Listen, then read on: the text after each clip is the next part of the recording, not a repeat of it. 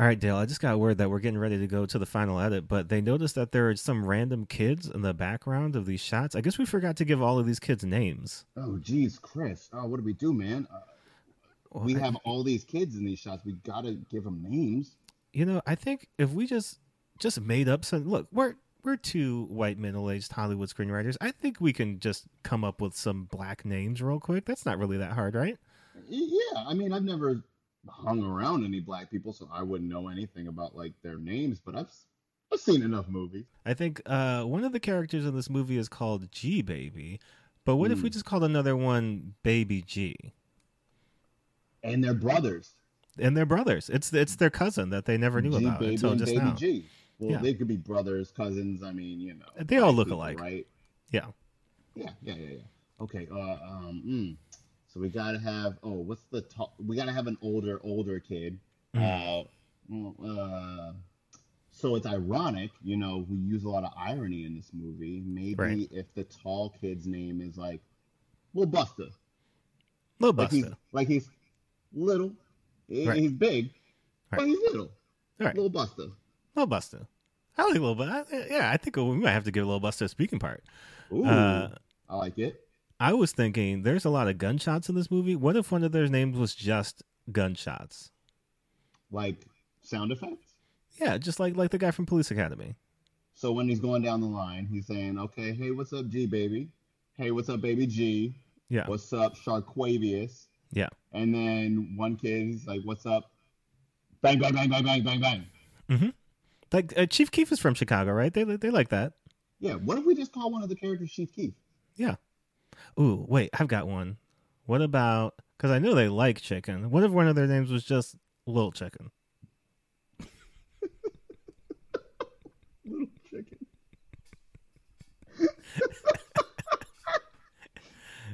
It's perfect. I think we got it. We're going to make $1 million. Yeah.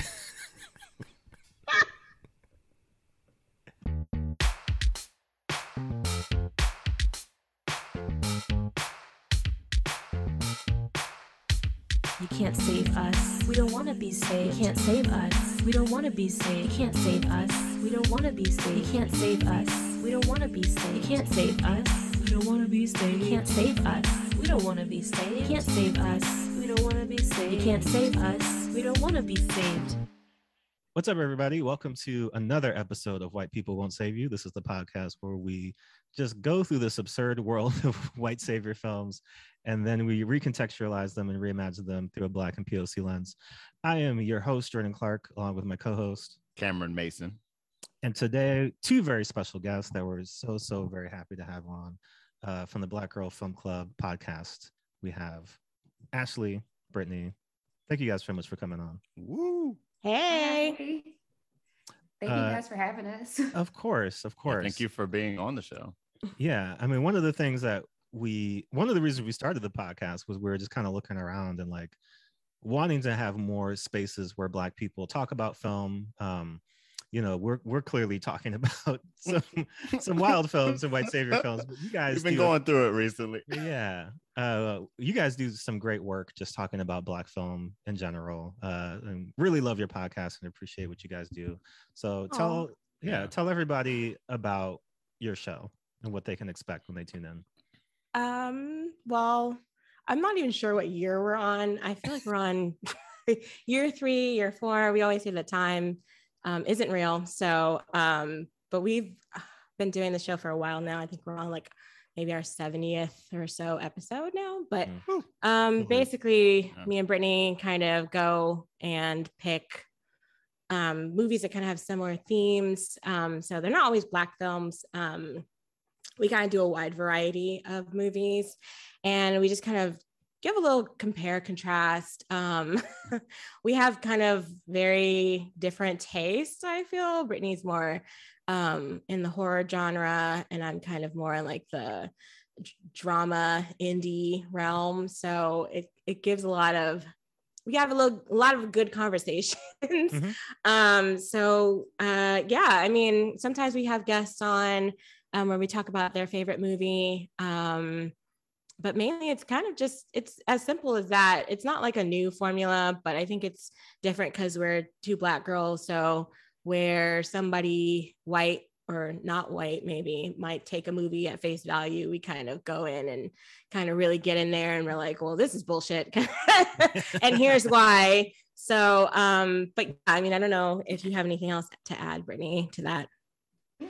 It's just a conversation between friends about film. It's just that simple. And just a little bit of like, what was it that made you want to get into doing podcasts and doing a film podcast specifically?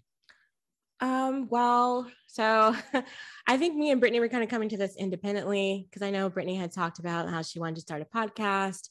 I listened to podcasts, but I had like no real interest in it at first, like actually doing it myself. But it was kind of around the time where like the Harvey Weinstein stuff was kind of dropping.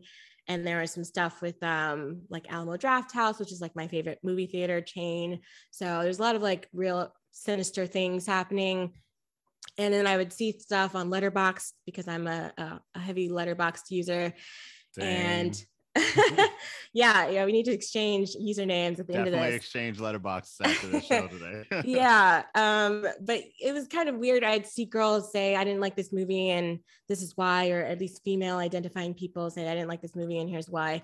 And then a guy would always come in and be like, well, you're wrong and this is why, and blah blah blah. And I was just like, there's no real place for like me and my friends to really talk about movies other than like just shooting the shit on the timeline. But I was like, I wonder if like it'd be cool to like start like a film club or something like that and just talk about them. And some people have actually been like, oh, is this like a real film club? Like, do y'all meet? And I'm just like, I wish. But like me and Brittany live on like opposite sides of the country now. So it's kind of hard to do like actual like physical things. We never done that before. But yeah, it's kind of where it really started, at least for me. So yeah. And for me, like I listen to a lot of film focused podcasts. And what I've noticed is that there aren't a lot of Black people of color hosted at the time that I started listening to them. They were primarily hosted by white men, especially more comedy focused film podcasts. And they were missing things when talking about films. Like if they're talking about a Black film, you're not getting all the in jokes, you're not getting all the nuances with the films, and you're just not getting the whole picture. So that's kind of what prompted me to want to start a podcast. And I knew Ashley really liked film, and I was like, okay, well, I want to talk about it with my friend. And I approached Ashley with the idea, and that's where it got started. For sure. Well, I can say I appreciate what you guys do, and it's definitely a needed space within the podcasting space, because that was kind of where me and Cameron were coming from, was like, we want to do a show, we don't know about what. I came with the white savior angle, but like I think there's a lot of space for Black people and people of color to talk about film, but like media at large, just because like they're showing us, like they're trying to show us to us, and like we need to be there to critique it, because sometimes, as we're going to talk about today, it gets a little out of hand. Especially now. I think there's been like this sort of push of like representation, which I don't want to like ever like talk down about that, because it is important to see yourself on screen, but you also have to make sure that what people are showing you, even people who look like you, when they're showing you things too, you should be like, is that legit? Who are you giving, like, who are you doing this for? Is this for a different audience, but you're putting a bunch of Black people in it to make me watch it and give you money? Because I don't like that.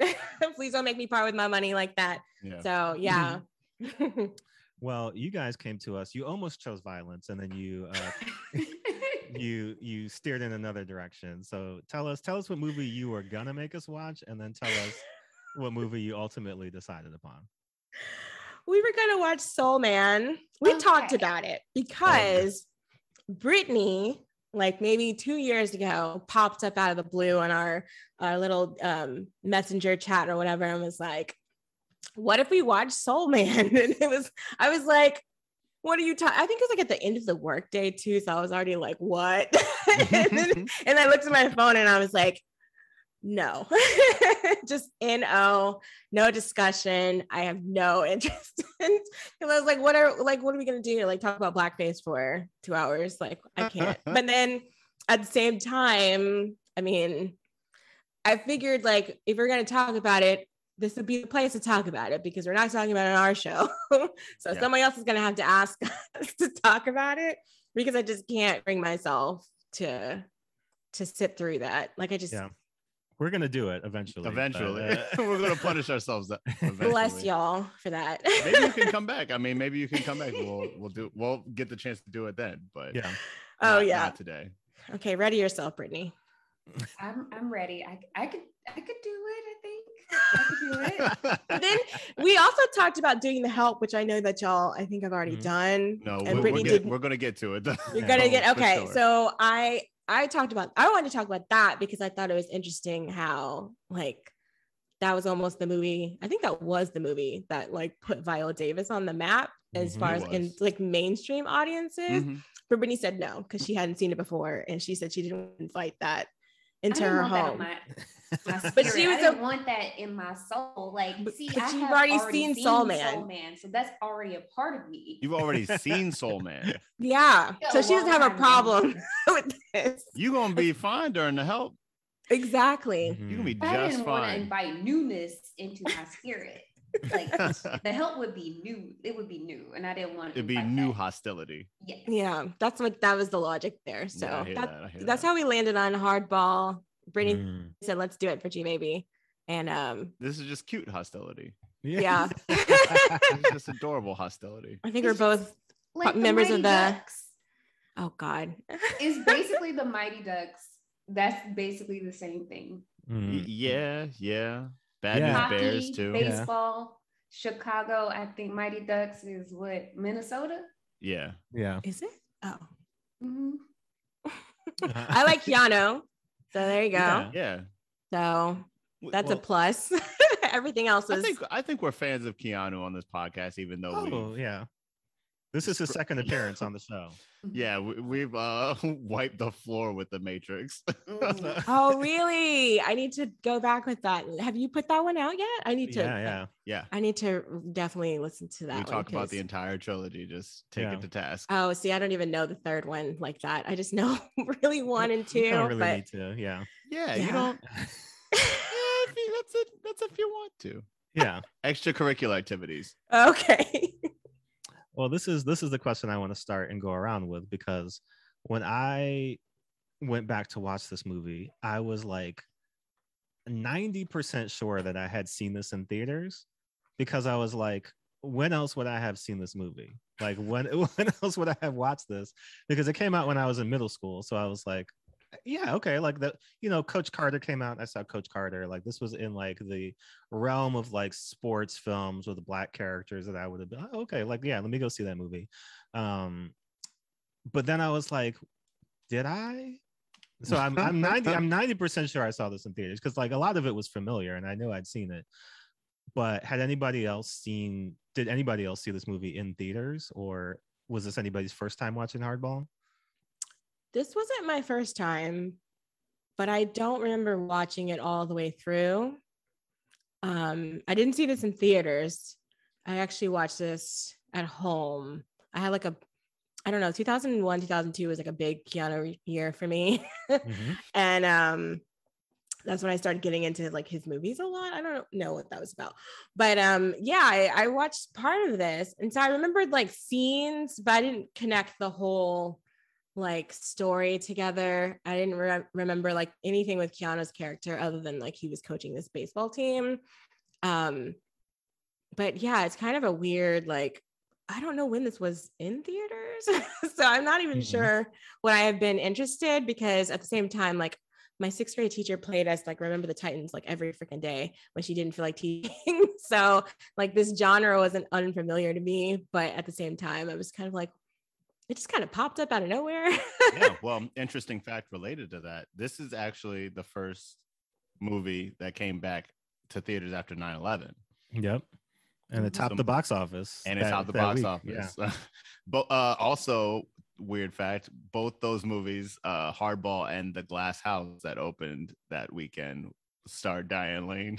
Yeah, she was getting Why? checks. She was Now, out what here. happened? What happened to Diane Lane? She's still in the out here. She's in the on TV. Justice League movie now. She's Yeah. she's Ma Kent. She's Superman's mom. Oh yeah, I forget that all the time. So still getting She's her still checks, out though. here. Yeah. Well, okay. Brittany, did you see this in theaters? Oh, y'all done brought back a memory. I did not see Hardball in theaters, but I did see The Glass House in theaters that weekend. All right. But I did see this like on video. Okay. Around that time, because like I was saying, my cousin loves Lil Bow Wow, so the song on the soundtrack, we had to watch it. Mm-hmm. And I also watched this earlier this year after watching Speed. So okay, had a little kind of Keanu moment earlier. Cameron, what about you? I imagine this is not a movie you saw in theaters. You are correct. No, I didn't see this in theaters. Actually, have you seen it before though? No, not. I remember the song though. I definitely remember that song. When I heard it, I was like, "Ooh, remember this pop? Remember Sammy?" All that and all the littles we talked about. We'll talk about it later. All the littles. But I definitely remember the song. I definitely remember the movie like trailer, because I remember the trailer including the like the picture had his little dance. Yeah. Other than that, no, this is kind of like a fresh watch for me. Yeah, we watched it. We'll get into it. Yeah. Let's get into because I was definitely expecting something, and then I didn't get that. Well, let's get into our 5 minutes white bullshit segment. Cameron, you want me to take it? Oh, I got it. Oh, yeah. Okay. You sound ready. So we'll set the timer up. We have never gotten this under 5 minutes. We're gonna. I swear, we're gonna do it on this show. What is the closest we've gotten? You were like 1 minute off once. Oh boy, you weren't even too far off. Yeah, but it was still like 6 minutes instead of 5. Yeah. Well, because we've done this with a lot of long movies, though. I think is our problem. We're punishing ourselves a little bit here. Yeah, we can actually make it happen. Trying to do Dance with the Wolves in 5 minutes. Oh wow! Even though nothing happened. Nothing happens. Right. That was the worst part. Like, there's so much yada yada in that movie, and that's a journey. That's a journey of a movie. All right. So I got you ready. Okay. Count me down. All right. 3, 2, 1. Okay. So Hardball starts off with returning white savior Keanu Reeves. He's playing Connor O'Neill, he's down bad. He's a gambler who is just like in it for real. He's down several $1,000s to this bookie and this person who runs this bar. So we meet him. He's betting on some game, which this is one of the issues with this movie is this is clearly like a Division III basketball game that they're trying to tell us is an NBA basketball game, which I don't even know why you would show the footage. That was so weird. But they do it several times, so it's definitely a choice. But he loses his bet that he plays, so he tries to run out the bar. They catch him outside. They start beating him down. Real white man energy, because he's like, nobody can kick my ass like I can. And he just like beats himself up and gets thrown in jail. But then after that, his friend bails him out. But he's not the homie, because he leads the bookies right to his house. And they come in and they're basically like, yo, you need to give us X amount of money each week, or like we're going to start breaking stuff. So he goes to, there's a lot of weird nebulous relationships in this movie. He goes to somebody who I assume is his friend, and it's just like, hey, I need you to write a check for X amount of dollars. He's like, I'm never giving you money again, because I saw that happen last time. But inexplicably, if you coach a little league baseball team, I will give you $500 a week. And so he doesn't really have any other choices. So he agrees to do that. He shows up at Cabrini Green with these kids who are like, there's 7 or 8 of them. They're ready to go. He shows up with his friend. His friend is like, "Sight, guess what? You're coaching the team for real, because I'm going to New York." So like, that's basically the deal. Like, I get the credit. My company gets the credit for like sponsoring this team, but like, you're the one who has to like coach them. And so we meet all the kids. There's Andre Ray Peets. There is, who's my man? There's Connor, Kofi, There's Miles, there's Jefferson, and there's Jamal, who is Michael B. Jordan making his film debut. And so, like, off top, all these kids got a mouth on them, all kinds of bitches and like other stuff, and they're like cursing at him and cursing each other out, and he's getting frustrated and flustered.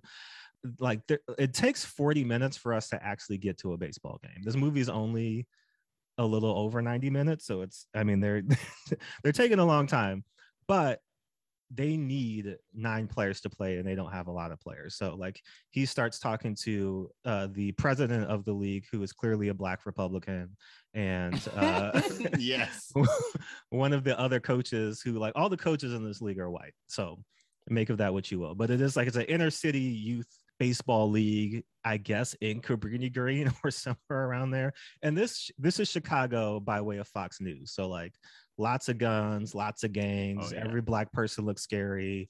It's real bad out here. But he learns that the teacher at their school, who is played by Diane Lane, is basically holding them back. It's like she's saying, if you do good on this book report, like, you can play baseball. Like, that's the agreement that she's made with the moms.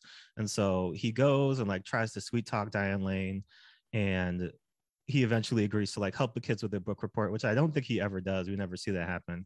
But eventually, like, the kids get a chance to play. Like, they're on the team now, so they add them. That's where we meet G Baby, who's Kofi's younger brother, and there's another player who comes on the team. But Keanu Reeves is a terrible coach and a terrible adult supervisor, because he drops off what's my man Jefferson. He drops Jefferson off just unsupervised, like, in front of the housing projects that he lives in, and just drives away. Not even, doesn't walk him to the door, doesn't like get him close still. I don't even know if he asked where he lived. He just, out the car, he drives away. So of course Jefferson just gets jumped, and it's real weird, because I have to assume those are other children, because there's like 30 seconds. It's fine.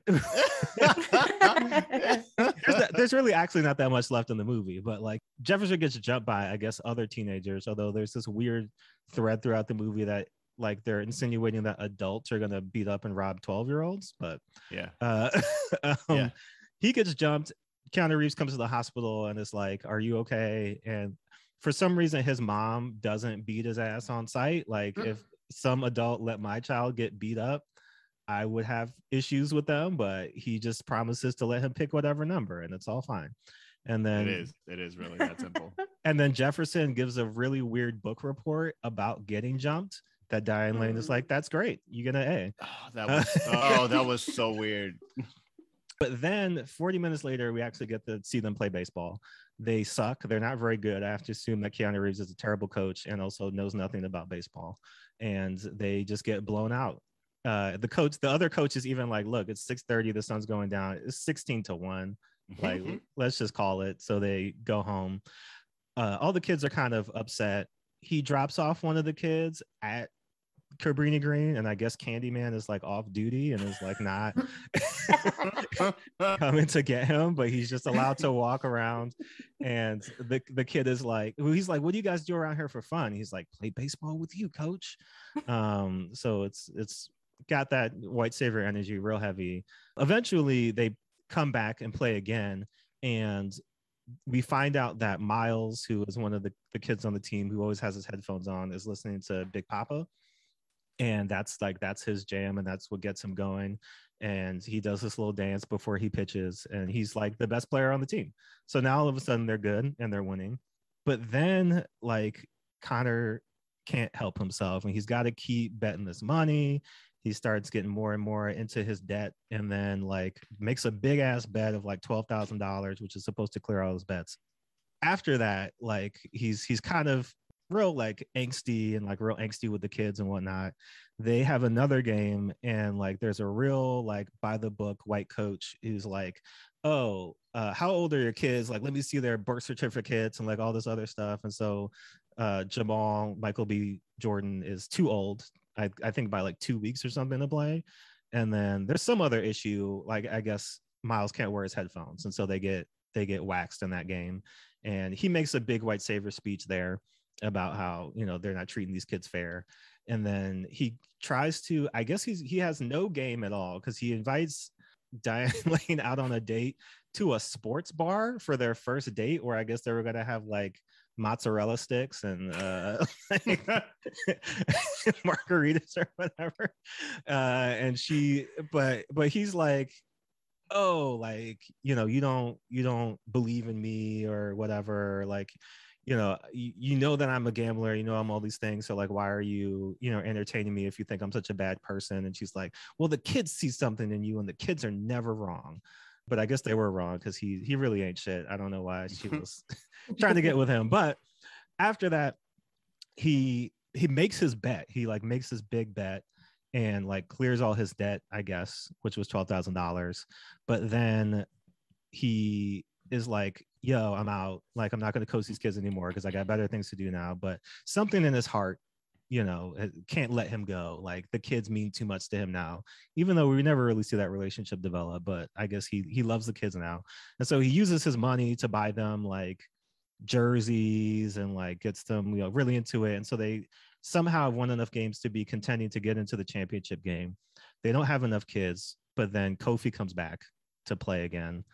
Also, randomly, there's like 3 or 4 kids on the team that we never know their names, and they only show up to play in the games, and then they leave. Oh, yeah. Before that, we get to see them. They go to a Cubs game, which is clearly not at Wrigley Field. And we get to see Sammy Sosa pre-Joker toxin. So he's like not white. And like,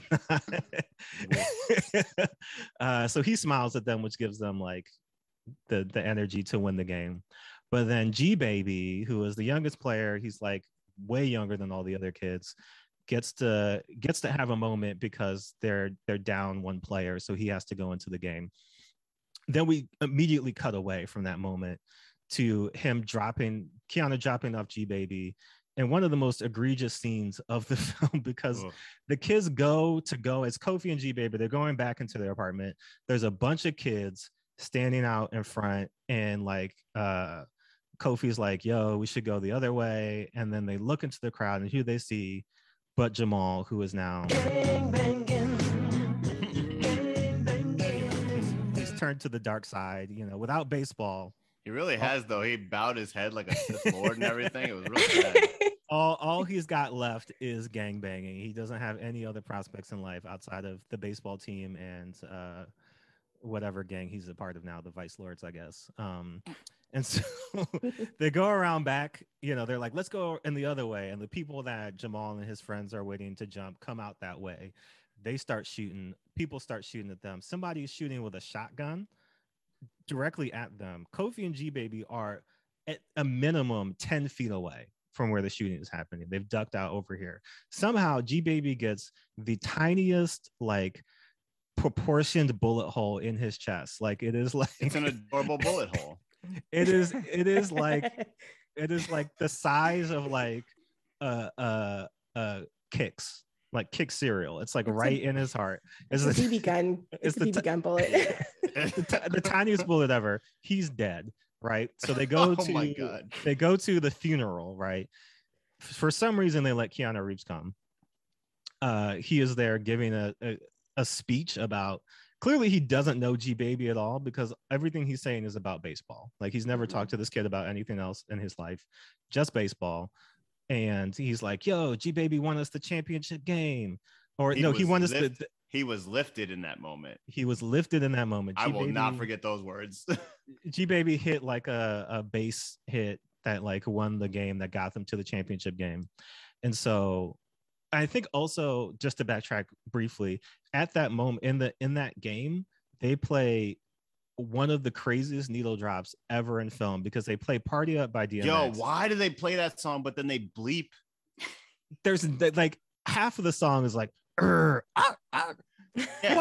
Because they cut it to be in a PG-13 movie, even though like they cut words that the kids are even saying like 20 minutes earlier. Like, it's so like It's just wild. confused. It's Just the like Hot 100 version of Yeah. Yeah, Hot it is really though, because It's they didn't cut it directly for the movie; they cut it for that moment. Right, because there is a clean version of Party Up. I don't know why you listen to it, but like There's you no could've- reason why you should listen to it. you could have played that, but yeah, like they play the most like egregious verses of the song, but then edit them to fit into the. It's really weird. I don't know why they did that. Yeah, But then the following scene after the funeral, like Kiana goes in, all the kids are like dressed like Motown Philly Boys to Men, and they're like sitting there. they were They're- though. They're sitting in this auditorium, and he's like, "Yo, we don't have to play if you don't want to, if you're too sad."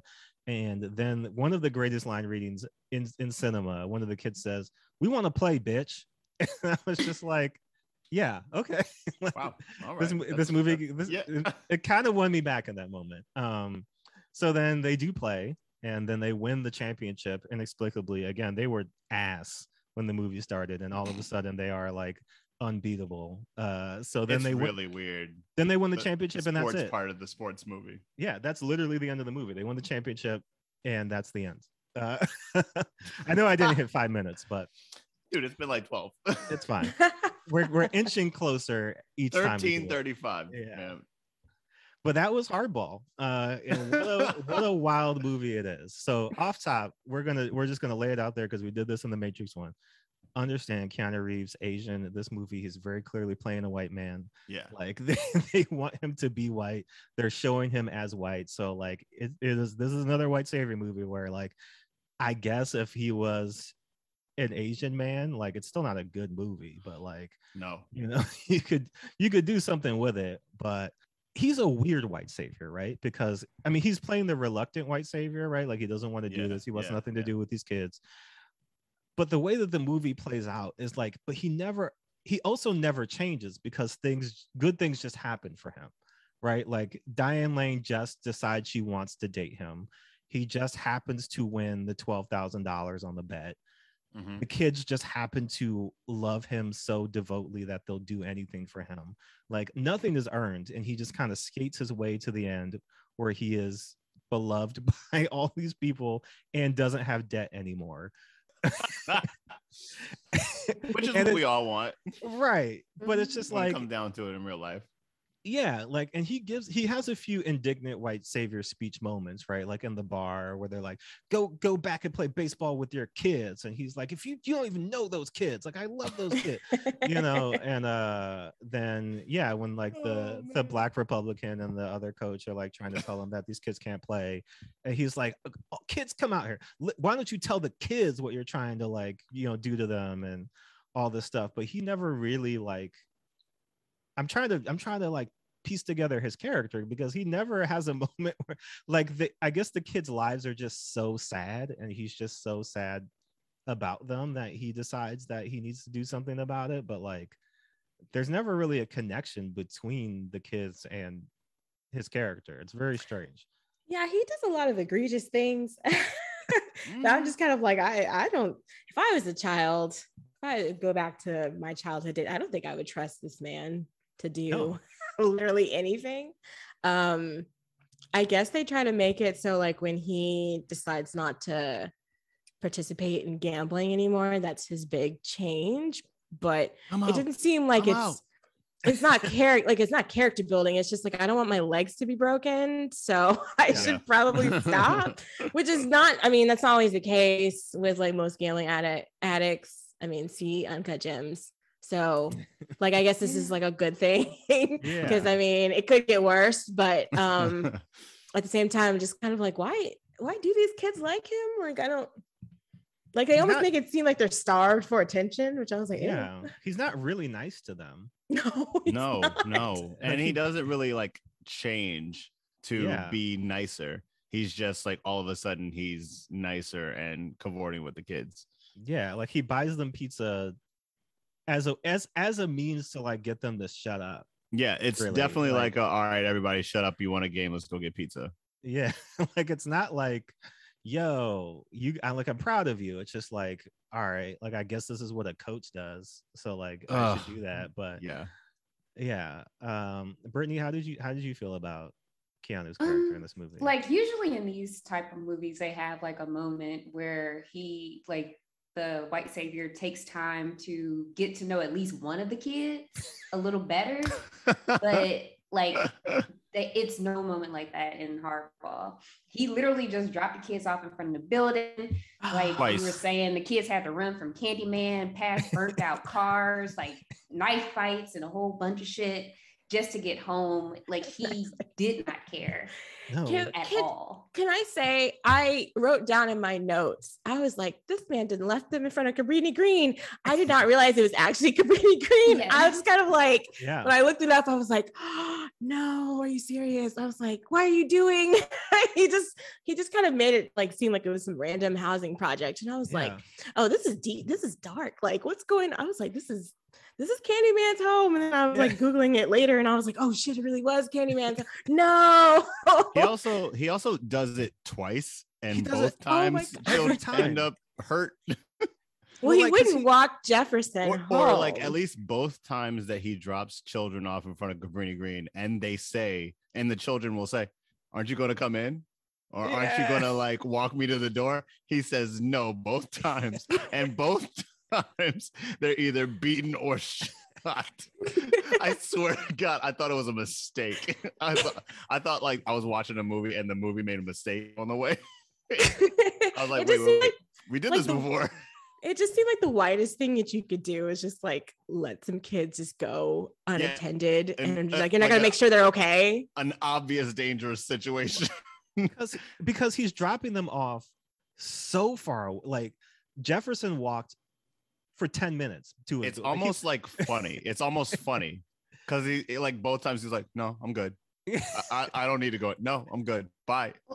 Which is like he had to hide in like a tunnel, like a like tube. Right. He was running like it was like a football field's length to get to his front door. That's why I was confused. I was like, damn, this is an obstacle course. So he just like dropped him off at one part of the project, but he lived like around the other way. Like so the like other way. So he's like, I can't drive that far. I'm sorry. Like, you gotta make it on your own, kid. Even though I took you home. Yeah. Another like 20 feet is gonna like knock me out, fam. Because apparently, I mean, from what I kind of understand is he got that pseudo like station wagon hearse in order to drive all the kids. And so I assume that he's driving all of the kids home. Well, I think he didn't drive Jefferson home, and that's what happened until they were like, let's give this man a company car or whatever. And then because like his mom was like, a lawsuit should come. And I was like, where is the lawsuit? Like I would have let's make that happen. Let's gather up the funds. Let's make that lawsuit happen. Yeah. No, I mean, we watched Dangerous Minds where the black grandma was like, I don't want my kids to learn. Just the most evil character in film. But the reverse of like the moms in this movie were like, my child got beat up because you negligently just decided to not only not drive them home, but also like run practice so late that it's dark outside. And then your way to make amends is let them choose whatever jersey number they want. You know what I mean? Like what? Like how actually, does that work? This leads into like my overall problem with the movie, and this is probably where I'm going to base my argument for everything going forward. Yeah. Sadly, this movie doesn't know what the fuck it wants to be, and it was really annoying to watch because it was like, so you'd have a scene like that where he's like, do you want to walk me in? And he's like, nah, fam, you're like 40 feet away. You can make it. And I'm like, why would you not? Like, you're ridiculous. You're an adult. You can help. Right. So that's like funny to me. It's almost like a joke, right? Mm-hmm. Why wouldn't the movie play it for laughs if we're going to go there? Like, because the movie wants to be a comedy, right? Yeah. Like the baseball field stuff feels like Bad News Bears, feels like a goofball or like League of Their Own. I know all three of these are baseball movies, but they're like baseball movies with that vibe. Right. And so the movie, like, I feel like the movie's communicating with me that it wants to be a comedy. So I'm going to take it as such, right? And then you have scenes where he's dropping them off way too far away, but then it ends up as a dramatic moment because one kid ended up in the hospital and then one died. And you're like, what? That's also, so obviously on its face. Right, but then so that same scene where Jefferson get beats up, like the next scene after he gets beat up, right? I think is the scene where he's like, and then the banditos, Yes. like so it's just like, wait, so is that funny? Like, And that whole thing, the whole book report was like, is that a joke? Because that's got to be funny. And then Diane Lane was like, "This is great." Like, and she encouraged him. Please keep doing this. She was like, "This is a great way to handle your trauma, child." So that's my one problem. Is that the movie doesn't know what it wants to do. Sure. And it kind of leads into my second problem, which is this movie doesn't want to say outright that these kids are black. Yeah, because this movie never said, there's never the word black. I don't even think they refer to like black jackets or like black crayons. Like no one says the word, right? All of the league names or the team names are African tribes, so the Kakumbas, and then all these other like inexplicable, again, like that seems like some very respectability, like that's definitely respectability politics right there. That's like, be proud of where you come from. Yeah, it was not supposed to be like. I don't know. Yeah, because everybody else, like even the mob boss bookie guy, was like, "Cucumbers? What do you mean? What are you talking about, cucumbers?" And I was like, "I don't know." Like even if I was, I don't know what that is either. I can help you. But that's the thing. They even turned the name of the team into a joke, and you're just like, "Is that right?" How am I supposed to? Is it funny? Like I'm asking the movie, like, "Is this funny? Can I laugh?" Because I'm going to. But also it's like every coach is white. The president of the league is black, which is like the inverse of the NBA, and like which is I thought was the funniest things. Like the NBA is like definitely not like this. And I guess what you're supposed to insinuate is that every team is doing what the Cucumbers are doing, where it's like, here's some, Fortune 500 company that's like, as a tax break, like a big time real estate company in the city, probably, or something like that. Yeah, and then like sponsoring this poor, broken down team from the projects. Right, and that's supposed to be like, oh, we're doing good in the community by letting these kids play in like a shitty ass field in the middle of I don't know where there's a baseball field in the project. Did y'all see the ads for the companies that were sponsoring them? Like on the back plates, they were just like wooden boards with the names of the companies painted on them. Yeah, like, whatever company that like Keanu is supposed to work for, the security company. Yeah, and I was like, oh, okay, so you can sponsor this little shitty little board in the middle of the hood, but nothing else. You can't get. You could barely get the uniforms. But y'all can't they're wearing t-shirts. Can you get grass for the field though? Like, they're playing on dirt. Like, it's so random. Everything was random, but it felt like a random, like if you asked two white people the ghetto black experience is like, and they're like, it's like projects and guns and dirt baseball fields. We're gonna get into the black experience in a little bit. But I wanna ask about the kids, because that is one of the things that I was like, okay, like the kids in this movie clearly are like here for it, like they're having a good time. Their camaraderie between them felt natural, like they were probably all hanging out and having fun on set, but just the way that they're presented is so bizarre, because like this movie, I agree with you, Cameron, in the sense of like, this is a kids movie, but it's PG-13. And so like the kids are cursing a lot, and they're supposed to be like your stereotypical bad hood kids and all of this stuff, but like they're presented in this weird way where like they're children, right? And so I mean, that's one of the things that I was very confused about, is like, so Jefferson's walking home. Clearly this movie is made by all white people, so they have no real understanding of like what these communities are like, but like grown men aren't jumping 12-year-olds, right? Like, like other kids will jump them, right? Which is again what I assume. I couldn't really get a good look at the kids who jumped Jefferson. I assumed they were like 16 or something like that. They were not. They were like 25. They were grown humans.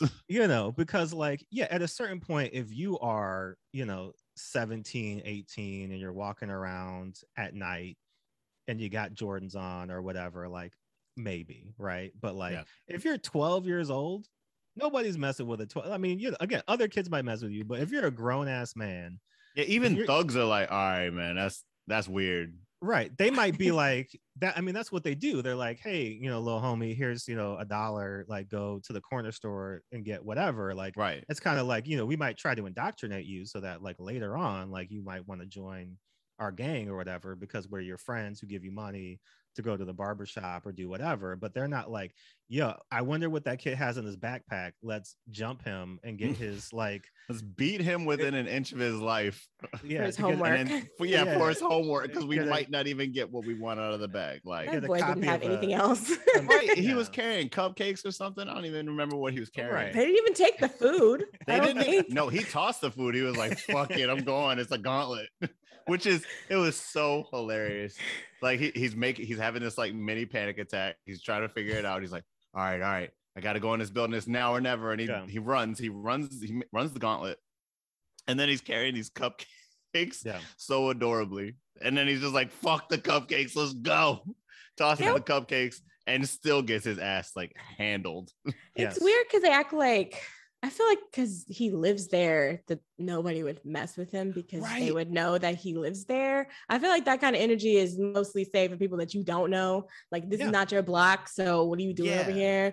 But like, this is a little kid, like just going home. Like, you've gone home before. I know you have. Yeah. So it's kind of weird. I was like, I mean, I guess they're trying to make it like it's not.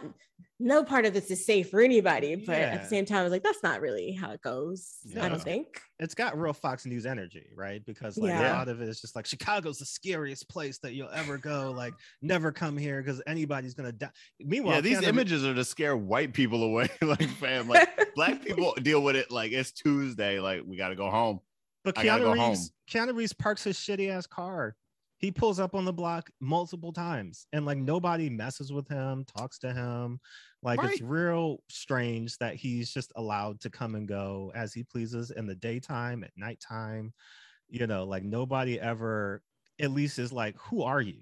And but these kids who live in their own town, who live in their own fucking house. Like, gotta get man, checked. it's so tough. It's so tough to live.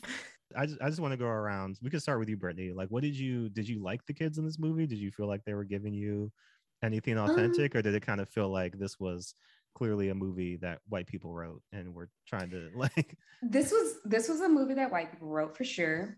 The scene that really pointed that out to me was like the scene in the classroom when they were reading A Wrinkle in Time, and they were talking about Meg and her dad, and oh my god. What is it? Kofi? That's Kofi. Kofi was like, I know Meg is goofy, or Meg is something because where I'm from, dads don't come back. And I was like, what the fuck? Like, what are we doing here? Like, what are we doing? What are we doing?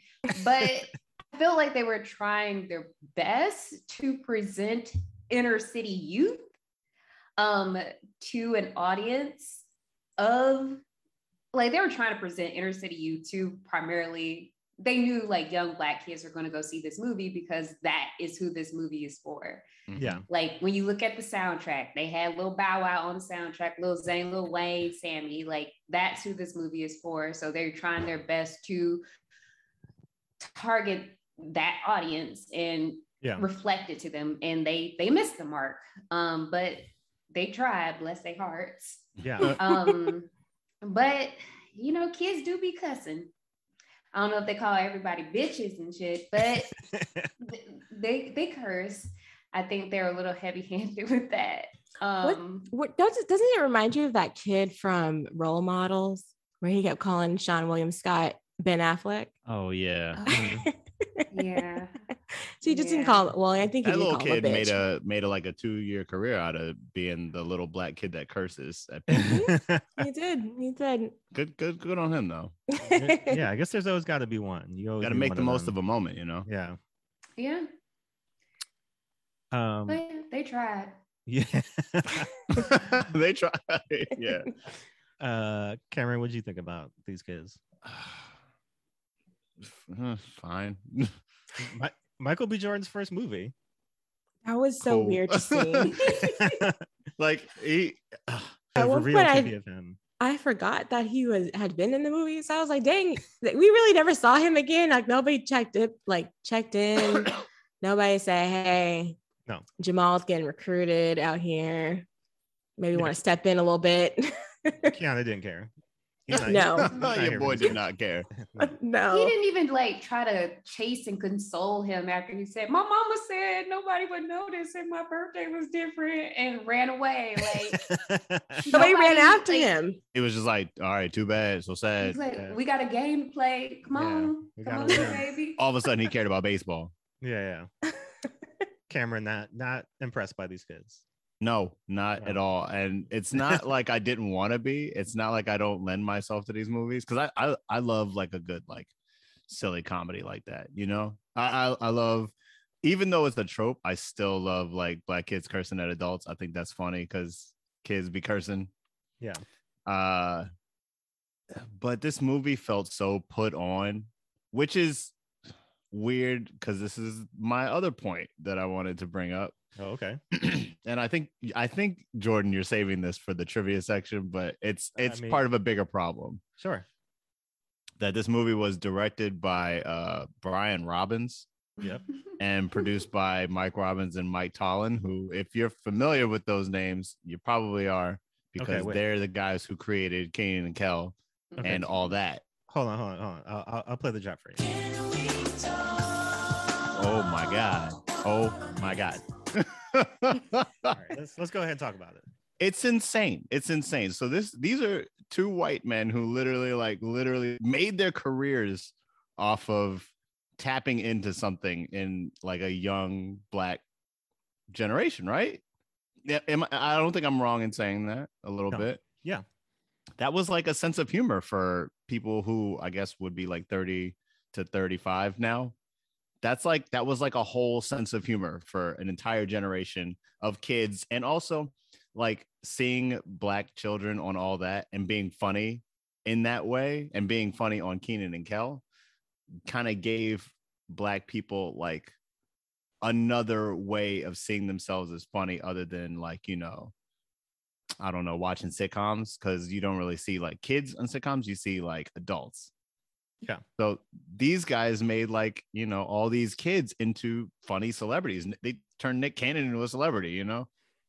So well let's run down whether we like it or not. How about that? For better or for worse. For better or for worse, exactly.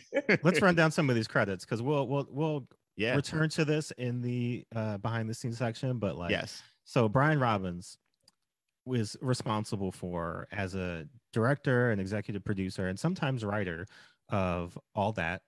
He was an executive producer. He was an executive producer, writer for Cousin Skeeter. Mm-hmm. He was an executive producer for The Amanda Show, for The Nick Cannon Show, for One Tree Hill, for Fred the Movie, and a lot of other things. But as a film director, he directed the Good Burger movie. He directed Varsity Blues. He directed Good Burger's funny. Yeah. He directed Ready to Rumble with not David funny. Yeah. He directed Hardball right after that. That was Ready to Rumble was 2000, Hardball is 2001. He directed, and here's where things get real tricky, right? He directed in almost consecutive years Norbit, Meet Dave, and 1,000 Words. Oh, so he was responsible for Eddie Murphy's downfall. 3 of the worst Eddie Murphy movies ever, right? That's Brittany, literally, yeah. In a row. As a Eddie Murphy, I don't know, historian, how do you feel about those movies? Norbit, Meet Dave, and 1,000 Words. Yeah. Enough said. Oh yeah, that's dark. It is, and it's right after like people we're loving Eddie Murphy. You know, it's like the end of, you know, there was the 80s, and then the 90s had a thing going on. People went to see the Nutty Professor movies, like, you know, he was still getting it. What was it? The other one with the animals, Dr. Dolittle. Yeah, Dr. Dolittle. Like, people saw those movies. He had the kids market kind of cornered, and then for a little bit. It all went south. And then your boy Brian Robbins came in and was like, Eddie, listen, I got a bag of money out back. Let's go make a couple films. So here's where things get wilder, right? Because the writer of this movie is John Gattens. So that's a name I should have looked up because it's familiar to me. Well, if you don't know John Gattens, we're here. Let me take you on a journey here, okay? Oh no. He is co-producer on Ready to Rumble with Brian Robbins, right? Then he writes Hardball, then writes Coach Carter, then writes Real Steel, Real Hard Turn, writes Flight. Wait, he wrote Flight, which is actually kind of good. Wrote Flight, which was nominated for an Academy Award for Best Screenplay, right? It's a pretty good movie, actually. And he's somewhat based because he struggled with alcoholism too. So like part of it is a little bit of his real story. Obviously he's not a pilot, but like, so he does that. Then after that, he does the Need for Speed movie, right? The fuck? Then it comes back, has a story credit for Kong Skull Island, and then wrote the Power Rangers movie. Ow. Yo, roller coaster. So your boy. I can't really see what his lane is because he's all over the place. But he was with John Robbins for a lot of stuff. Like he was like, kind of one of his people, and like got pulled because he even has a bit part in a 1,000 Words. You know what I mean? So he's like kind of out here. He has a bit part in Norbit, a bit part in Meet Dave. Like it's real weird. Him and Brian Robbins kind of have a connection going on. But here's where we come back again. Like we'll touch into this a little bit later, but Brian Robbins is now the president of Paramount Pictures. President of Paramount Pictures? He's the president the of studio? Paramount Pictures. Yes. Wow. He is the president of Paramount Pictures. The man who directed Hardball is now the president of Paramount Pictures. I That's guess insane to me. Last few things I want to. I'm sorry. I got to take a pause. That's actually insane to me. It feels almost like he's falling up, but I don't know. Yeah, no. Because like I guess you, in my opinion, you start your career interesting, a pretty interesting start. All that and Keenan and Kel and all that stuff, and then these movies are actually bad. Like you made a lot of bad movies in a row. Yes, you made a lot of objectively bad films, and people kept giving you a chance, and now you're literally the president of the studio to make more bad movies. Like you're gonna greenlight more bad movies. Message. Who can say? I don't know. And I'm trying to get a career and all this shit. I'm gonna come across his desk one day. It's gonna be bad. You're gonna be up for a role in a Paramount Pictures film, and he's gonna be like, "Wait, the Cameron Mason? Do not don't hold me accountable for my future shucking and jiving. How about that?" Well, so yeah, to kind of wrap up the movie itself, like I guess the last two things I want to talk about. First, Diane Lane's character is like secondary white savior in this movie. It's very there's the double the white savior here. Her role is very strange to me because like she is there to just forgive Keanu Reeves for everything he does and eventually like fall in love with him. Love interest and absolver. And then is also supposed to be like a secondary like support for the kids, but like isn't really, I don't know what she's doing for them. Because when you look at the class, like this is another one of those, like this movie tries to double in sports movie and classroom movie, where you've got the difficult kids in the class who just want to like, make fun of the teacher and, all the other stuff. But it's like she is kind of just happy to be there throughout the whole film.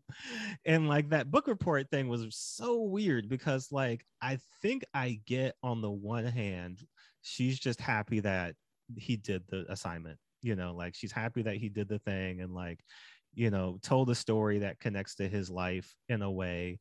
But she's like, he's talking about like a real serious, like he got jumped and was in the hospital. Like it's kind of a weird thing for her to be like, oh yeah, that's so funny. Like I love the Banditos and like all the other stuff where it's just like, scared of the Banditos. Yeah, Mhm. but it's like I'm this like, kid, bitch, I was in the hospital. like this kid This is is no joke. well, he's low key trying to like process and communicate his trauma to you through this, and you're just like, "Ha, good job, hey, Ooh, for your assignment." they were Um, scary. Yeah, I mean, did you feel like she served any purpose in this movie, or was she just there to like affirm Keanu Reeves' saviorism and play secondary savior? She was playing like backup savior for Keanu. She's the mom ish. Her yeah. Her Mm. role could have been like a teen mom, like one of the moms on the team could have been her role. I thought she and it said would have been teen better. mom. Not a teen mom. And I was but a like, teen wait. Wait. Oh yeah. Yeah. I was very confused why she wasn't more involved like with the kids other than telling them that they couldn't play baseball. But like that wasn't really gonna help them. So I was very confused on what exactly like her relationship with the kids were. It just seemed like she was kind of just like, by any means necessary, please get them to write something. I don't care how it happens, but please get them to write something and turn it in for my class. Well, because then like she does end up coming to the games, I guess, as like As support. as support for maybe like Keanu Reeves, because she wasn't coming to the games before. So Did they make out at the game or something like that? maybe I forget, did. but I think yeah. so. Yeah, she doesn't really come in and doesn't seem very interested in the kids' baseball anything. Like to make sure like this guy, because she knows that he's not like a securities manager or whatever. Mm-hmm. So I would think she'd be kind of like concerned for these kids that are with this guy that isn't who he says he is. Mm-hmm. And like this is, I mean, you know that the baseball thing is happening, but I don't know. It seemed very weird to have such a big actress to play such a tiny role. I was like, surely Diane Lane is going to do something else in this thing, but no. Yeah. But no. Her character is kind of a waste. For sure. So yeah, Hardball came out in 2001, came out the weekend of September 11th, somehow was topping the box office. I guess this is what people this is what we wanted needed to see to cauterize the wound in our country. Very bizarre. It makes 10 million its opening weekend. Why not? And then, like Cameron said, this number 2 movie at the box office that weekend also had was Diane Lane. Diane Lane's agent was like, "We got it, baby." Meanwhile, the country is collectively crying. Yeah, she was cooking though. She was Diane Lane. Nobody was hungry at the Lane house. You know what I mean? The budget for the movie is 32 million. The box office is 44.1 million. Wait. The budget for Hardball was $32 million. Was $32 million. So what the fuck? Make of that for Keanu and for Diane, but and real nothing else. Yeah, because what, you filmed it in a project, so what do you got to do? Like tell everybody don't come around here for a month? I guess so. Well, they really didn't if they had all these people in the background. That's what I'm saying. Like, y'all must have paid these extras like some serious bread, because this movie does not. It doesn't look like $30 million. No, most of it doesn't look like it's in Chicago. No, either. Well, Jordan, I'm sure you know the location. I'm sure you can tell us, because it's not Chicago. Well, I can't tell you the specific location because I wasn't able to look that up. Although when they went to the baseball stadium, which again, if you even I saw that. It's so egregious because everybody, even if you don't really know that much about baseball, you know that Wrigley Field has like the ivy. Is iconic. Yeah, and so Wrigley Field is iconic. They go to the Tiger Stadium. So they went to Detroit. Yeah, which just looks like an industrial like warehouse. Which means you took these kids to Detroit for like a weekend to shoot 2 I guess scenes. so. Something like that. The critical reception of this movie, critics didn't like this movie. It's got a 41% on Rotten Tomatoes. Accurate. Most people like kind of saw through it for what it was, where it's just like Yeah, I mean, they didn't go on and call it a white savior movie, but they're just like, this movie is cliched. It's kind of tacky. It's kind of like really, you know what it's trying to do and play on these specific moments, but it doesn't earn anything. But unsurprisingly, as we've come to find out with so many of these movies on Amazon, 5 stars, baby. Damn. 2,757 reviews, 5 stars. They loved it. They ate it up over there. On IMDb, 6.4, which, like we've said before, right? That's like high for this. for this Pretty movie. high. 6.4 out of 10 out of 30,000 reviews. Damn, that's a Yeah. no. Yeah. I wake up in this world and I realize I am one of many. Now, Every morning I'm like, it ain't just you, fam.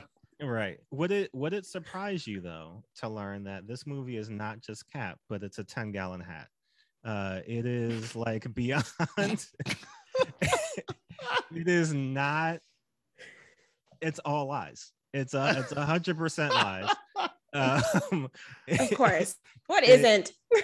It is based on a book called Hardball: A Season in the Projects, by Daniel Coyle, who was a investigative journalist in Chicago.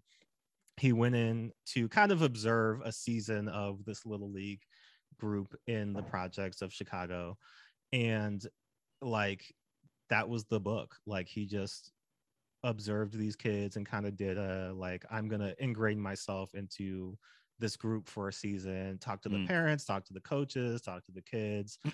It's what you would expect, kind of a hard scramble. Oh man, like these kids, even through the hardest circumstances, come together through sports to achieve and whatever, you know what I mean? So like, it's not really like, there's nothing from the book in this movie, right? Oh, like, no. Keanu Reeves' Can't be. character Couldn't be. is a lie. They just made him up for this film. I don't even really know if like the name of the team is like, if all that stuff was real. Like I don't even think it's a real African tribe, bro. Like, Oh, no. cucumbas. Right. But I'm even talking about like the fact that they would name the teams after African tribe. Like I don't even know if that was a real thing. No, they were probably the Broncos and the Blue Jays. Yeah. And Yeah. like every other team. Right. Yeah. So there's not like, they basically, like a lot of these films, right, that are based on a true story, right? Like they take the very sparsest element of something that actually happened and then make up a bunch of shit around it, right? And to make you feel, because it's all engineered to make you feel something in particular, right? And so I guess the fact it's just weird that like, why would they make up that he's a gambler and a drinker and all these sad things, unless the idea is that you're supposed to feel good about whatever Keanu achieves at the end of this movie. But what? Not a lot. Right. It's not, honestly, it's not a lot. He got a kid killed. Yes. And got Like, to if speak I at his left- funeral. Right. And he spoke at the funeral, bruh. Like, I'd get arrested for that. Again, I'm sorry. Like, black moms in this movie, They get a hard shake. They get a tough shake. they needed to step up because the man, he's habitually line stepping in the situation, right? First he lets a kid get beat up, right? I have to assume there were no other incidents after that, but then he lets another kid just literally run away from the field to go home to cry to his mom. Yep. Oops, sorry. Never Bye. checks on him again. Then he lets another kid get shot. Like, even because even when you look at that scene, right, they pull up and those people are in front of the door. So Yep, Keanu he saw that. very, very easily could have just been like, oh, do you guys want to drive around the block, or is there another door I could let you into, or maybe let's go get pizza and celebrate the win and we can like come back later. He There was are like, nah, options. bye. He's like, I got things to do. Get out of my car. On the north side of town. I've got to go. Yeah, the Detroit Tigers game is on. I gotta go check it out. Go back to Benton. So yeah, I think it's another example of one of these movies where it's like, how did we get here, right? The book is what it is, and it's there's so many versions of this, right? Like you were talking about, Cameron, when you talk about The Sandlot or Bad News Bears or Mighty Ducks, or like so many, like, oh, these kids, like they're really up against it because they're not the most talented, or they're not They're like the misfits. Yeah, and now they're playing in this league against like these almost pro athlete kids who are like the best of the best, and somehow they get through and achieve because the coach believes in them, and like, you know, there's ups and downs, but ultimately there's triumph in the end. And this movie weirdly is like, what if there was a white man who was in gambling debt, and then like in it, because like the premise is so inexplicable, right? It's like, I guess what you're supposed to believe is that the person who he goes to runs this scam, right? Because Diane Lane has a line about, oh, you're this season's coach, like you're this season's schmuck, where it's like, yes, this, you know, like this guy continually gets people who I guess owe him favors to coach this team in his stead. But even that is like, Keanu, we know nothing about him except that he is deep in debt, right? Like he's clearly not a good person. I don't even know how old he's supposed to be in this movie. Like too old to be doing all this. Yeah, I assumed in like his late 30s or something like that. And like there's barely any pushback to how much of an asshole he is, right? Like the parents on the team never check him. Diane Lane curses him out outside of that Buffalo Wild Wings, and like that's about it. Like nobody else is ever like, man, you're really fucking up and you should probably get it together. Everybody else is just like, you have so much potential, why are you doing X, Y, and Z? And it's like, does he have potential? Like, what are you seeing that I'm not seeing? Because I think it's because it's Keanu. If it was anybody else, I'd be like, let's get it together. Let's find somebody else. Yeah. Let's gather our pitchforks. The baby's dead. Yeah, like, I know, right? My baby died. Like the mother introduced him so chill. Yes. Like if that was me, I would hope my mom beat the shit out of him. Like, why are you at the funeral? Why are you even there? Yeah. Like, or like she invited him to the podium to kick his ass. Like I would hope that that's the case.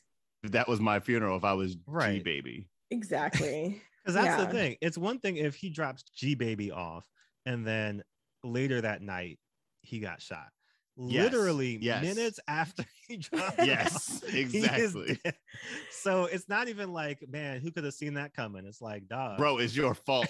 Right there. It's like, you're still on the south side when that baby got shot. Yeah. So this is your fault entirely. Fam, like I'm blaming you. Yeah. Well, I think this is a good part for us to kind of see what this movie would be like without Keanu, because like it's so I again, after learning about the truth behind the movie, we've seen a lot of these, you know what I mean, Cameron? Like we watched a lot of these where it's just like Dangerous Minds, they changed a lot of stuff. Green Book, they changed almost everything, you know. Some of these Cool Runnings too, I think, right? Cool Runnings, yeah, was completely fabricated. So like, okay, sure, right? Like you're gonna make some things up, you're gonna pull from different timelines, because if you did it straight in a linear fashion, like it's not a movie, you know, there's going to be some parts that are really interesting. Yes. But the need to insert, like, I even understand if you want Keanu Reeves to be the coach of the team, right? Like this is a movie about a bunch of kids that nobody knows, let's get a famous actor in here to kind of pull everybody together. But so much of the focus is on him gambling and like being bad at gambling and not baseball, and not he never not once coaches these kids. I never swear to God, this movie. There was one scene where they were just fighting on the on the pitch, and he was like, all right, well, keep going. Yeah. He definitely says like, go play catch for a little bit. I was like, because it was funny. I remember watching that scene, and I was like sitting there watching it. And he says, or they're already like practicing, and he says, go play catch. I was like, wait, they were already practicing. Like, yeah. What are you doing? How are you helping? Yeah. Well, actually, before we get to reimagining this movie, we would really be remiss if we didn't talk about why this movie exists. And that is the Hardball music video starring Sammy, Lil Wayne, Lil Zane, Lil Bow Wow. A moment.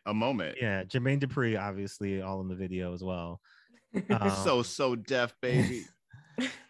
Like I I think that's I think that's partially why I saw this movie. I have to admit, like, I think I remember seeing that. The Jermaine Dupri of it all. Well, like that song was heavy on 106 in Park. I remember because like you're not lying. It was all the Lils in one video, which was a moment. We had so many of them. Oh my goodness. Yeah, and we still have many of them.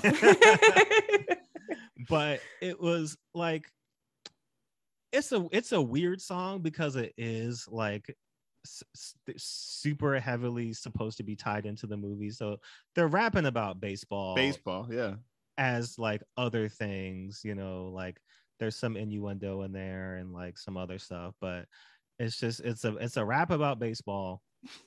And it got a lot of people into the theaters, you know, I guess. Like it's true. What does anybody have memories of that song or that video? Was that a bop for you back in the day? Or it like jogged some like memories, but I don't remember I have like very, very like faint memories of the video itself, because at one point I was like, I do remember this happening, but at the same time, it just felt like it kind of was made up, like a new verses or something had dropped, and all these people were together on it. So I was like, when did this actually? Because I was a huge Lil Bow Wow fan, so I was present for every 106 in Park appearance, but like I don't entirely remember this video. It's very weird. It's almost like I made it up or something. It's a wild video. Like it's one of those videos where you go back and you watch it and they just had a budget and they're like, we gotta do something with this money because it will go away if we don't spend it. They're on a baseball field, they're kind of playing baseball, it's intercut with, you know, clips of the movie.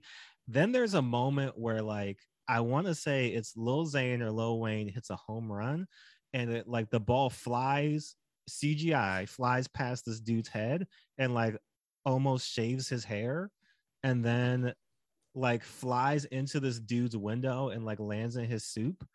And like, who is responsible for this video? I need to know. Jermaine Dupri. Yeah, and then it's his fault. We can blame him. Well, all right. So let's reimagine this movie. Brittany, if you want to start, like, how would you remake Hardball as a movie that doesn't have a white savior? Obviously, like I at times have just refused to make movies. Like, just like there's no way, I don't want to see this movie in any way, shape, or form. So that is an option if you're just like, nah, let's not do Hardball. But is there a way that you could see this movie being remade without Keanu and Diane Lane? I don't know. I don't know how to do it. If you did, I would, like I was saying earlier for Diane Lane, like that character could easily be one of the moms of the children on the team. Mm-hmm. That character would know the kids, be a little bit more supportive, and have a little bit more to do and kind of give you more insight into the community. So it's just not more white people just dropping off kids and just not helping. And then for Keanu's character, I don't know what to do with that particular character because it's overall, like how it's written, is just not a great character. Like it's no redeeming qualities about him. Like you put children in harm's way several times and you won a championship. They were allowed to have like this moment of victory, but they lost a lot of things on the way. Like, yeah, you can't really weigh that out. Like, they're still going to have to think about G Baby when it's all said and done. And you still have like the gambling portions, what would happen if the debts weren't settled, because that was settled all too easily. Like $12,000 just settled just like that. Yeah, that was just too easy. So I don't know if you could really necessarily remake this movie. Mm-hmm. Like Ashley? I don't know. Like I wouldn't do it because I didn't really care for it. Sure. Like it's just not worth it to me.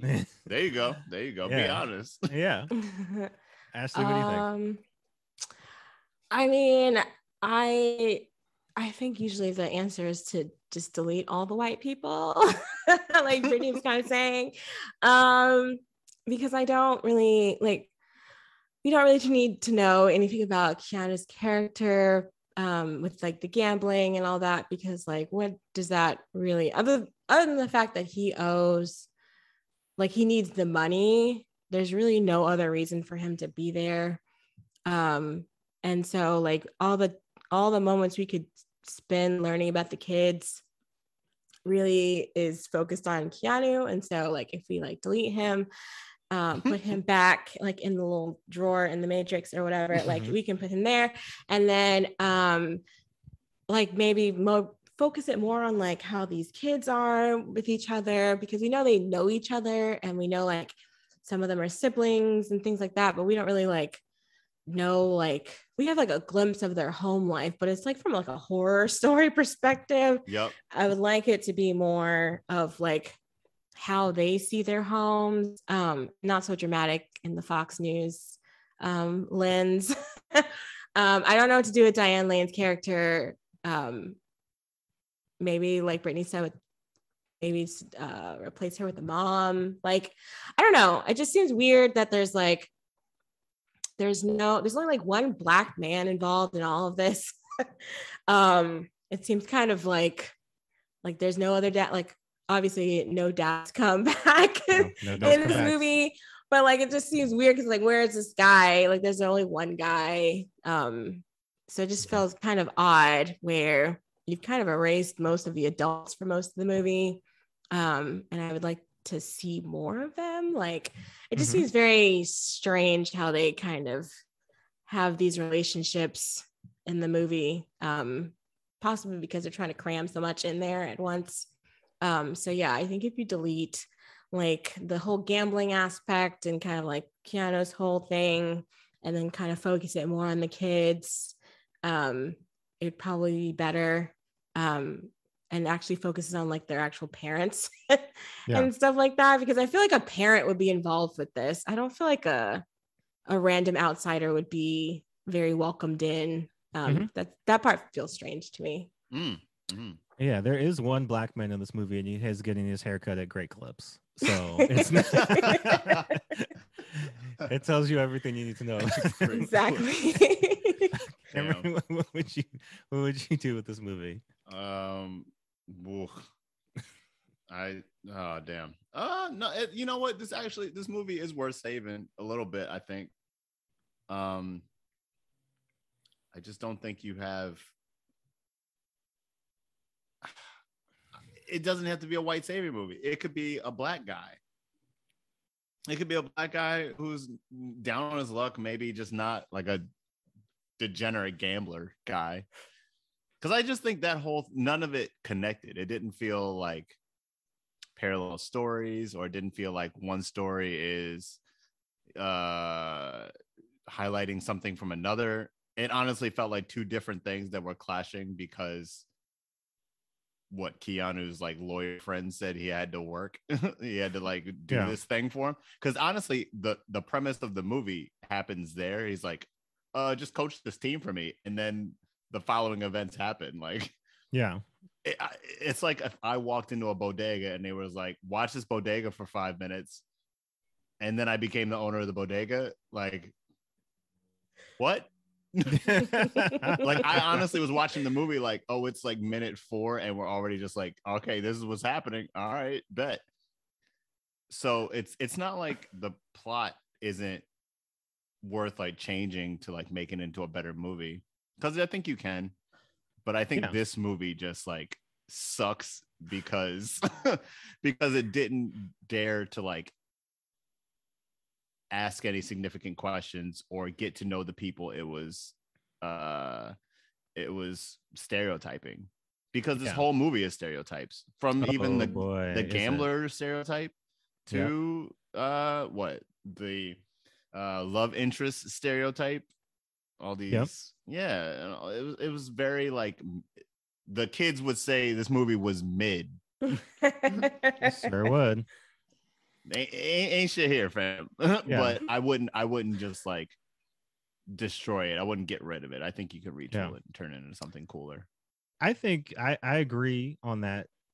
In that, I think that there's certain. I mean, really, if you just make it almost like a Black Bad News Bears type situation, right? Yeah. Where you have like we can fan cast here, because who do you think would be a coach? Like, I'm thinking like if it's definitely not Keanu Reeves. This movie is so miscast. It's so weird. It's like Nicolas Cage is like taking care of these kids. I'm like, no, never. Well, I'm thinking like if you got like Lorenz Tate, or you got even like a TC Carson, or like, you know, like somebody like that to come in and be the coach. And maybe it's like, yo, like I was one, there's millions of these stories, right? Like I almost made, you know, the major leagues, and then I got, you know, injured, and like now I live back in Cabrini Green, and like, you know, I walk by this field every day, and I see these kids like trying to play baseball, but like, you know, whatever. And so like I come back and help them play. I want to help out in the community. I can see like Anthony Mackie doing that too. You know, somebody like that. It's like earnest Black man comes in, and like, you know, like, of course we can always cast Leon. Leon is like evergreen. Put Leon in another movie, please. Just do it. It's like a net good. It's a net good when you put Leon in a movie. And then it's typical sports movie story. You know, they start off rough, and then they, you know, have fights. But then you actually see him coach them. Yeah, and they learn about, you know, coming together as a team, and like, you know, big thing, like no kids have to die in these movies. Like, don't kill Black children in these films. He had the most adorable little bullet wound. No, it was like the one drop of blood. It was so weird because there's like no bullet, no one got grazed, nothing. But he has this one bullet. It's obviously right over his heart, right over his little heart. And it's like properly proportioned to his size, right? Like, it's not a real bullet. Because wasn't that guy holding a shotgun? Like, that would be. And he was shooting way far. They were nowhere near. They were here, and he was shooting here. Yeah. And all the bullets went over here, and just one happened to be like, oh no, my heart though. Yeah. Look, we can say here, you know, shout out to G Baby, definitely. R.I.P. G Baby. Black acting school drop for G Baby. Yes. We'll transition over now to our caucasity meter. We have to figure out where Hardball lands on the great lens of caucasity. So we've got 3 levels. Cameron, our first level of caucasity is shorts in the wintertime. Where like shorts and sandals too, because I've seen them do it. Just why? What are you doing? Just Birkenstocks. Just Birkenstocks on a snowy day. That chilly feeling between your toes. Yep. As you go to Dunkin' Donuts in Brooklyn, New York, for some reason. It's frostbite, isn't it? Yeah. It's just a little bit of frostbite. They don't care. Just a little but touch. Basically, it's not a violent act towards anybody else. But why are you doing that? That's really what that's about. Yeah. And then our next level, Jordan. It is this movie is touching my hair, which is like, now we've entered into a space where you are maybe not doing like great harm to me, but you're causing me discomfort. You've come into my zone. Yeah, you're doing stuff that you know you shouldn't be doing this. Like, clearly you're irritating me, and I wish you would stop. But like, you know, you keep going, you keep returning to this time after time. Line stepping. And then the final one, we've kind of gone back and forth. Yeah, but take your pick. It's either Taylor Swift's cover of September, or as of recently, it is Chris Martin's cover of Pony. While he was wearing no shoes. No shoes, upright bass. Why do these exist? These exist? These exist. We'll send you the video if you Cameron, no. I don't know if you've seen this, Cameron, but he is back at it again. He did it on the Kelly Clarkson show. Like, Chris Martin did? Yes, she asked him to play Pony, and he did it live on TV. So he knows what he's doing. He knows what he's doing. Yeah. They both know what he's doing, and they think this is okay. he's I thought making we a were- choice. I thought we were done with like white people doing No, acoustic covers of no. Black people songs. that will never Okay. end. You will see an acoustic cover of Big Old Freak in like Yeah. 5 years. No, I don't bet. put that in the universe. You're Don't welcome. do that. I'm sorry, Look. but you will see it and you Look. will hear it and you will hate it. Someone you want- named Lauren has already started. Yeah. Of course. Shout out all the Laurens that I do like in my life, but you know her name is Lauren. Yeah. But What's the those plan are our with three. them? Those are our three levels. Where do you see Hardball laying on that tier system? Well, people died, so so I guess it's a second level, like you're in my hair type of thing. It's like obviously you're coming to where I am. Right. We would never cross paths had you not come into my space to semi teach me baseball. Yeah.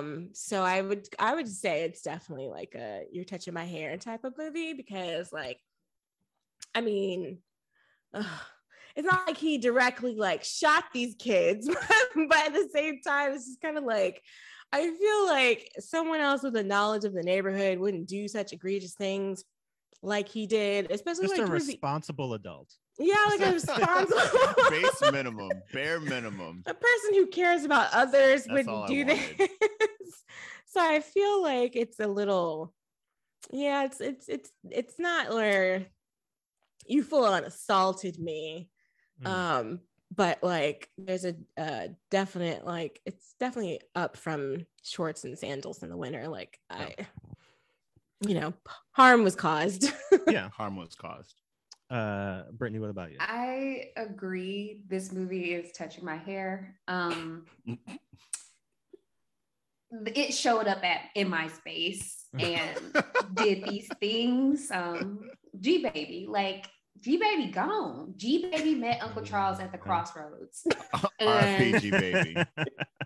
You have to think about that. I think about G Baby every time I think about this movie. So yeah, that's the level. I'm at level 2 with this. It's not barefoot Chris Martin, but it's that. I'm so upset by this.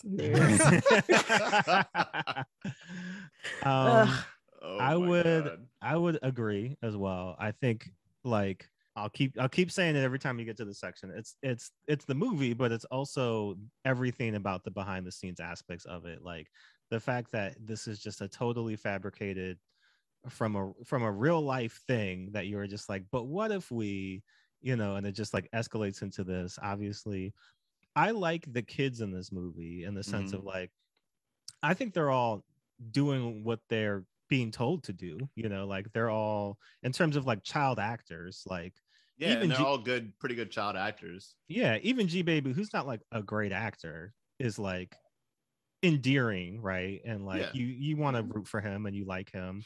Michael B. Jordan in this spare few minutes he gets in the movie, you're like, oh yeah, okay, like you could kind of see it from the start, like he had a little something, but like everything else, like the Keanu of it all, Diane Lane's character, and then just the fact that this was like Chicago, as somebody who all of my family is from Chicago. I've been to Chicago, I've been all around Chicago, sure, like any place, there's places you don't want to go at night, there's places that you don't want to be caught at by yourself, but like that's any major city in America. Like maybe don't be out at 3 a.m. No one told you to be out here at 1 a.m. Like that's, you knew you had an option.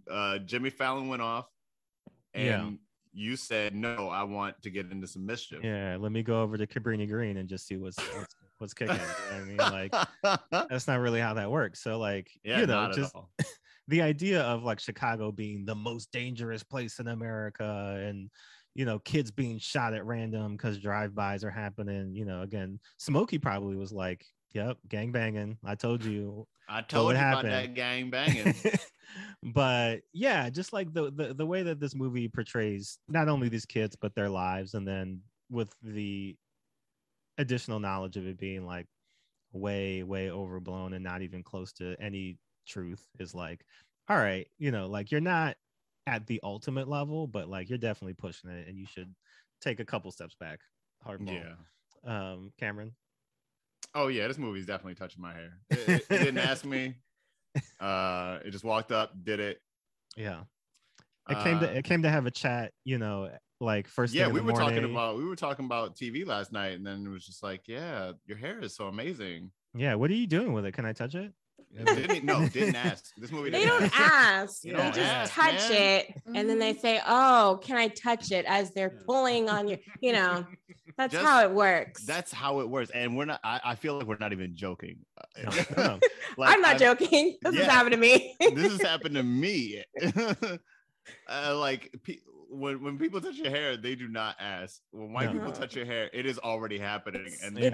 Can I touch your hair as they're grabbing at your hair? And then they're like, why no, I shouldn't touch your hair as they're still touching your hair. That's why you always see videos of like people like, oh man, like the head move is always like, oh, why? Because it's always, you got to, it's dip. Want to swivel. But yeah, this movie is definitely like touching my hair, not asking. Like it just assumed I lived in the projects. It just assumed that like, everybody was shooting everybody up no matter what. Yeah. It's honestly not like the greatest of movies in general. It's not even like a pretty good movie. It's fairly mid. And it has like not a whole lot to offer me as far as like sports movies go. Like I'll definitely watch Bad News Bears like 20 times before I watch this. For sure. Well, speaking of that, let's go and see if anybody have any good recommendations about movies to watch instead of Hardball. I'm gonna start and end mine by saying the moment in A League of Their Own where the black woman baseball player like throws the lead a lob because it landed over in the colored section does more for civil rights and social upheaval than Hardball even like before he finished that script. That scene did more. Yep. You know what I mean? Yeah.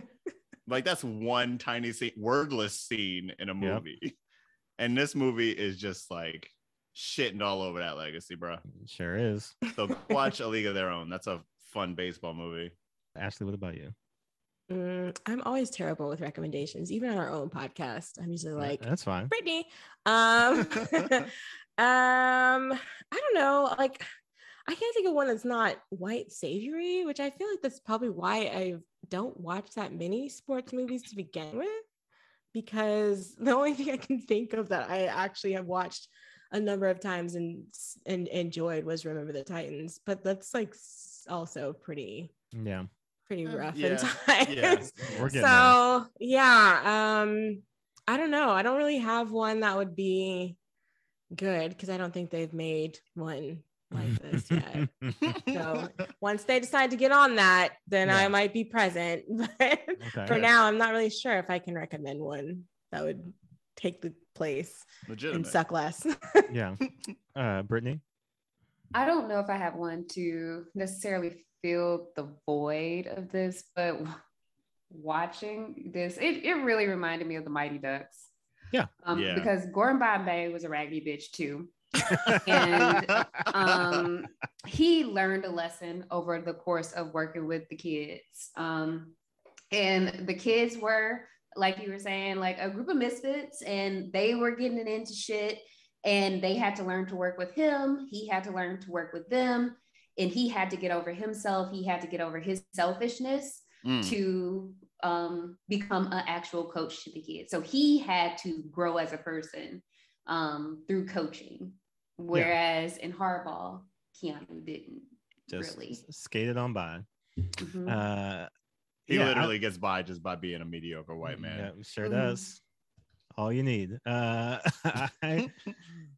would say if you want to watch a movie about kids from Chicago overcoming adversity through sports, you should just watch Hoop Dreams, which is a documentary about these two kids from Chicago who are both basketball players, and they're both like really angling to go to college and eventually the NBA, and you get to really have an intimate look at their lives and kind of like what it's like to be a young person and an athlete, but also like, they're going through it. Neither of them are coming from means and from money, and like there's little triumphs in there. I think one of the kids' moms like finishes nursing school during the course of the movie, and like there's a lot of really like great small moments in there.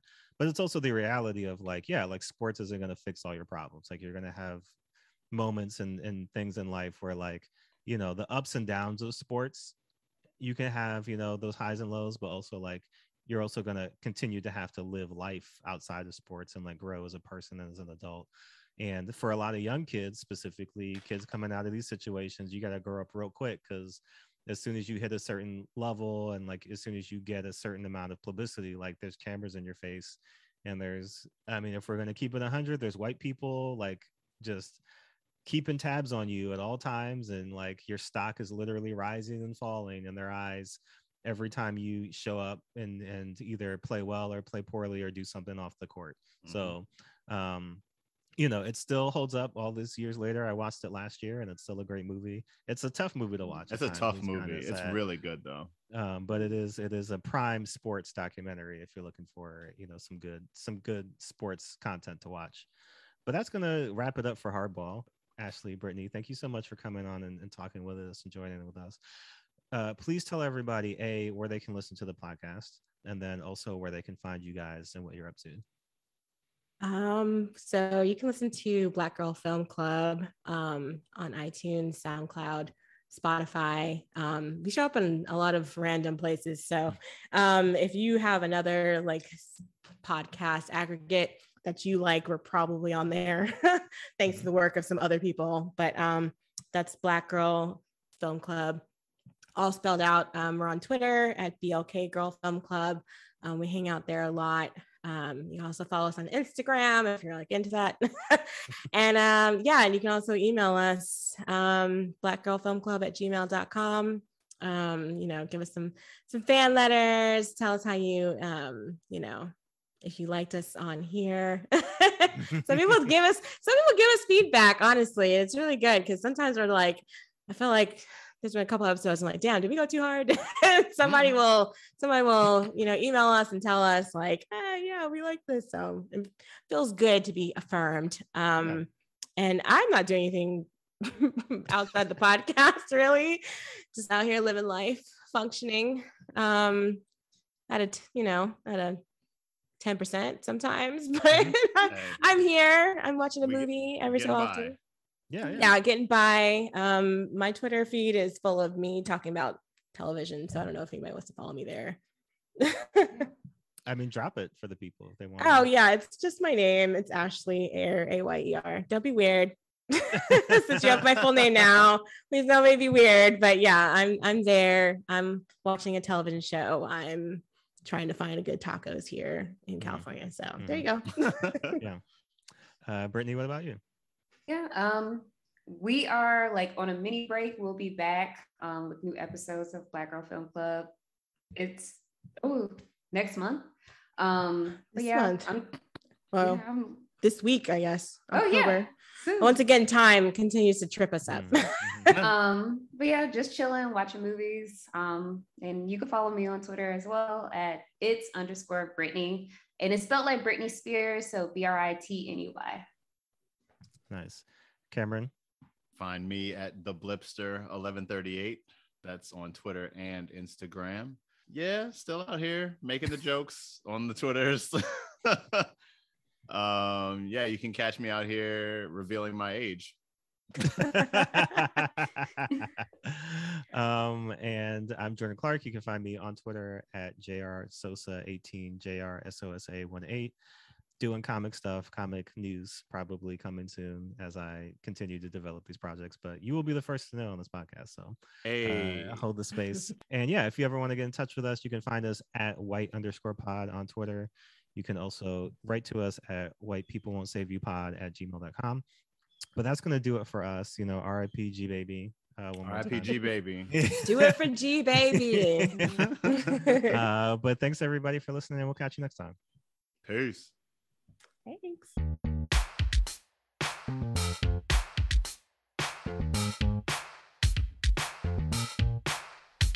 You can't save us. We don't want to be saved. You can't save us. We don't want to be saved. You can't save us. We don't want to be saved. You can't save us. We don't want to be saved. You can't save us. We don't want to be saved. You can't save us. We don't want to be saved. You can't save us. We don't want to be saved. You can't save us. We don't want to be saved.